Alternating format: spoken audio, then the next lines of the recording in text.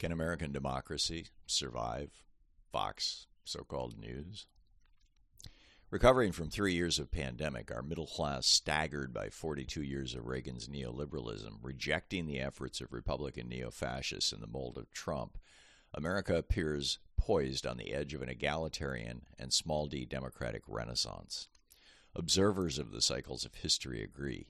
Neil Howe's new book, The Fourth Turning is Here, What the Seasons of History Tell Us About and When This Crisis Will End, will be released July 18th, a week before my own new book, The Hidden History of Democracy, Rediscovering Humanity's Ancient Way of Living, hits bookstores. Both are available for online order now. Peter Turchin emphasizes the point in his new book, The End Times, Elites, Counter-Elites, and the Path of Political Disintegration. America and much of the rest of the world are awakening.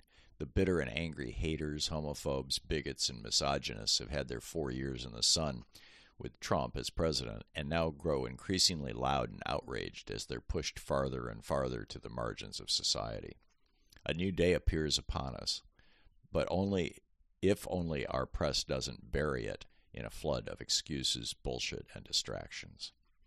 In a similar decade of crisis and renewal, the third year of George Washington's presidency, 1791, our Constitution was amended to prevent the government from legislating or regulating the news. 4 years later, according to 19th century historian Thomas Carlyle, British conservative Edmund Burke defined the press as the fourth estate of the realm. He meant it as a slur. Burke was no egalitarian, and in his opinion, the press of the day, enthralled by the American revolutionaries' example, too often tended in that direction. In the roughly 3 centuries since the rise of American democracy and the British royal families largely surrendering sovereignty to Parliament and the people who frequently elect them at a local level, a free and independent press has played a vital role in maintaining and preserving the robust and adversarial political system necessary for a functioning republic. The author of the Declaration of Independence, in what was arguably the first draft of the Bill of Rights in correspondence with James Madison, Thomas Jefferson wrote, "The basis of our government being the opinion of the people, the very first object should be to keep that right.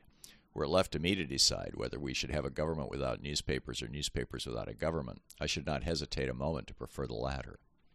And yet just this week, as President Biden was speaking at a celebration honoring Juneteenth, one of America's most influential media outlets ran a chyron across the bottom of the TV screen with a photo of his face on it, seen live in millions of American homes, that said, "Wannabe dictator speaks at the White House after having his political rival arrested." This is not even remotely a depiction of reality, and reporting reality is the job of news. It is, instead, a classic example of propaganda. Propaganda can destroy nations, societies, countercultures, and even change the behavior of specific groups of individuals.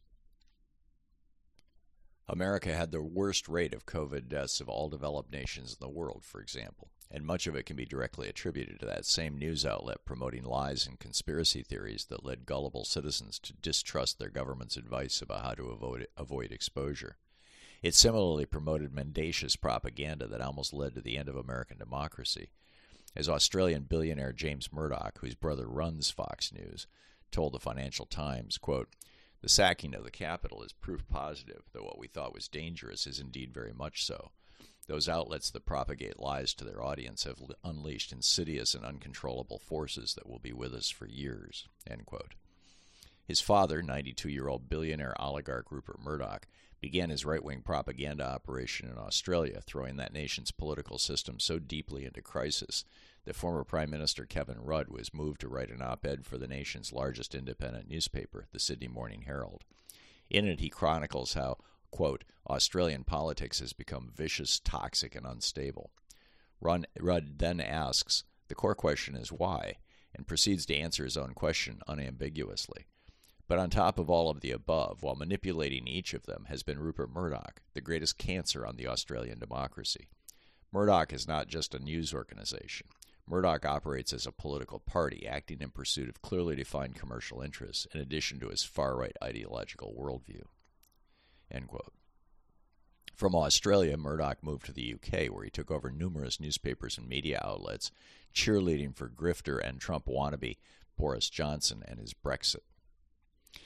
Reagan went around channels to expedite his American citizenship, which let his company legally own U.S. television networks and stations. He now lords over Fox News, arguably the second most toxic source of anti-American and white supremacist propaganda.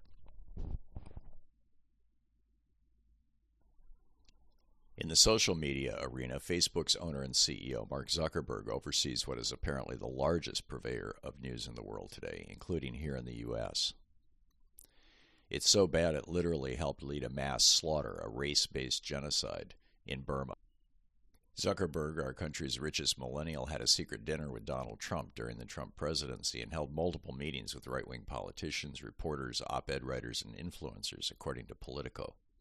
I can find no record of him having similar private dinners with either Obama or Biden, nor with any groups of progressive journalists, writers, politicians, or influencers. Numerous sources identify Facebook as one of the major hubs of organizing for right-wing events, including January 6th, the rise of QAnon, and the contemporary militia and white supremacist Nazi movements. His company continues to keep a tightly held secret the algorithm which decides which pages and posts get pushed to readers and which don't, thus secretly deciding what types of news and opinion are most heavily spread to almost half of Americans at any given moment. Arguably, their dominance of news dissemination makes Rupert Murdoch and Mark Zuckerberg two of the most powerful men in America. Another morbidly rich billionaire, Jeff Bezos, owns the Washington Post, although apparently hasn't personally influenced or interfered with that publication's reporting. But the potential is certainly there. He who has the gold makes the rules, as the old saying goes. To compound the confusion about who to trust in the news business, about 2 decades ago, reporters for a Fox station in Florida were explicitly told by station management to alter a story about Monsanto's recombinant bovine growth hormone to make it friendlier to Monsanto. They complied multiple times until the alterations reached the point where they believed the story was filled with blatant lies and refused to air it. The Fox station fired them, and they sued for wrongful termination. Fox fought the case, arguing that, as their employer, it could tell them what to say on the air, and they had to do it to keep their jobs.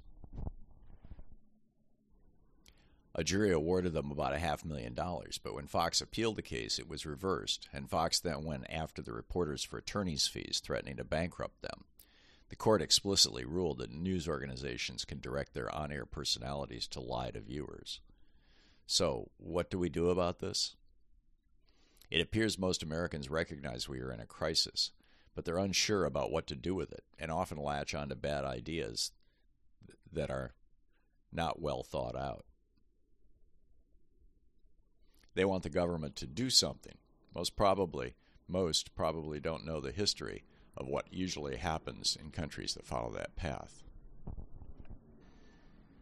The Pew Research Center published a concerning study showing that fully 48% of Americans, quote, say the government should take steps to restrict false information, even if it means losing some freedom to access and publish content.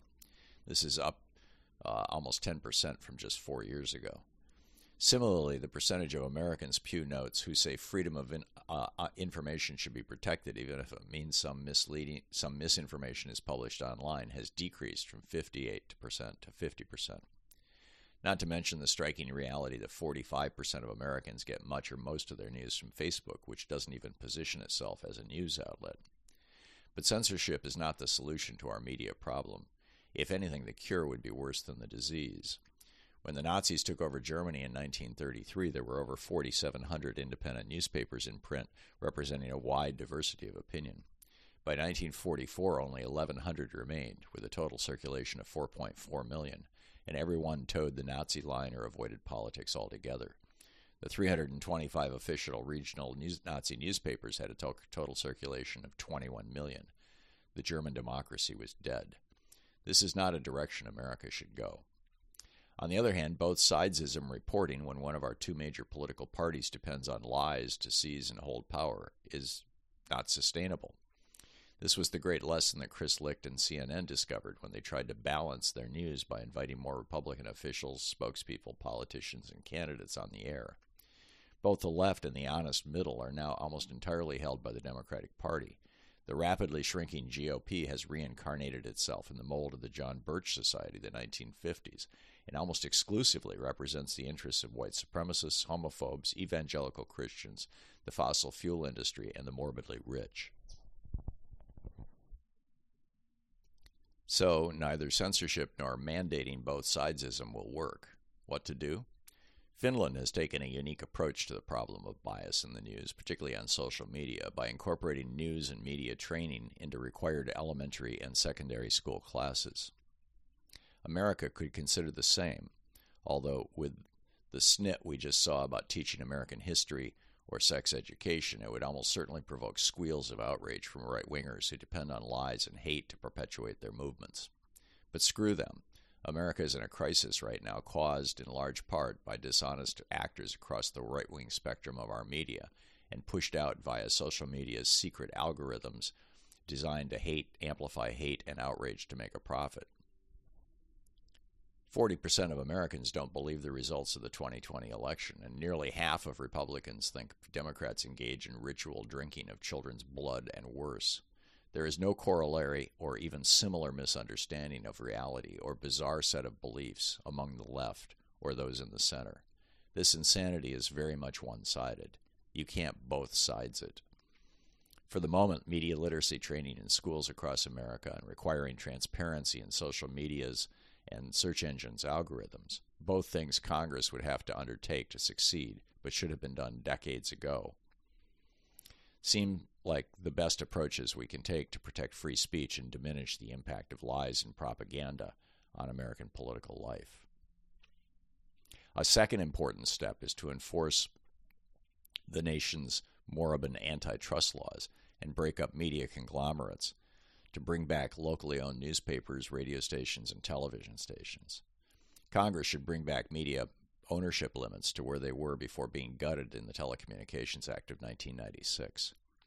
More than half of our nation's local newspapers are now owned by a handful of hedge funds and venture capitalists, most with a right-wing bias based out of New York. This is not healthy for the media and certainly not good for our democracy. Finally, the news industry could take a cue from science and medicine. Because both work in realms where lies or even errors can mean life or death, before information is published in journals that claim to be fact-based, they're subject to rigorous examination by peer review. And as we saw on January 6th, news can also be a life or death affair, and the survival of American democracy is no less important than newly developed drugs or medical procedures being efficacious. Major media outlets generally already do the equivalent of this sort of rigor with fact-checkers and layers of editors who require multiple sources to verify stories or clearly label unverifiable information, leaks, or claims as such. There is no equivalent of the certification of peer review in media that is widely seen or read by the public, however. Developing a term to describe this, a brand, and then offering that good housekeeping, news-keeping seal to media outlets that subscribe to it could at least help news consumers know who's most likely to be trustworthy and who's most likely to be lying or repeating mis- or malinformation. The Society of Professional Journalists, for example, has over 300 chapters and 6,000 members across the nation. They could be the sort of organization that may want to take on this sort of project. There are probably others. Democracy is based on the will of the people, and the quality of the decision-making of the people is a function of the information to which citizens have access. Using the powers of example, transparency, and independence, we may be able to rescue our nation's currently polluted streams of information and news. It'll take time and effort, but the reward, a functioning democratic republic, will be well worth it.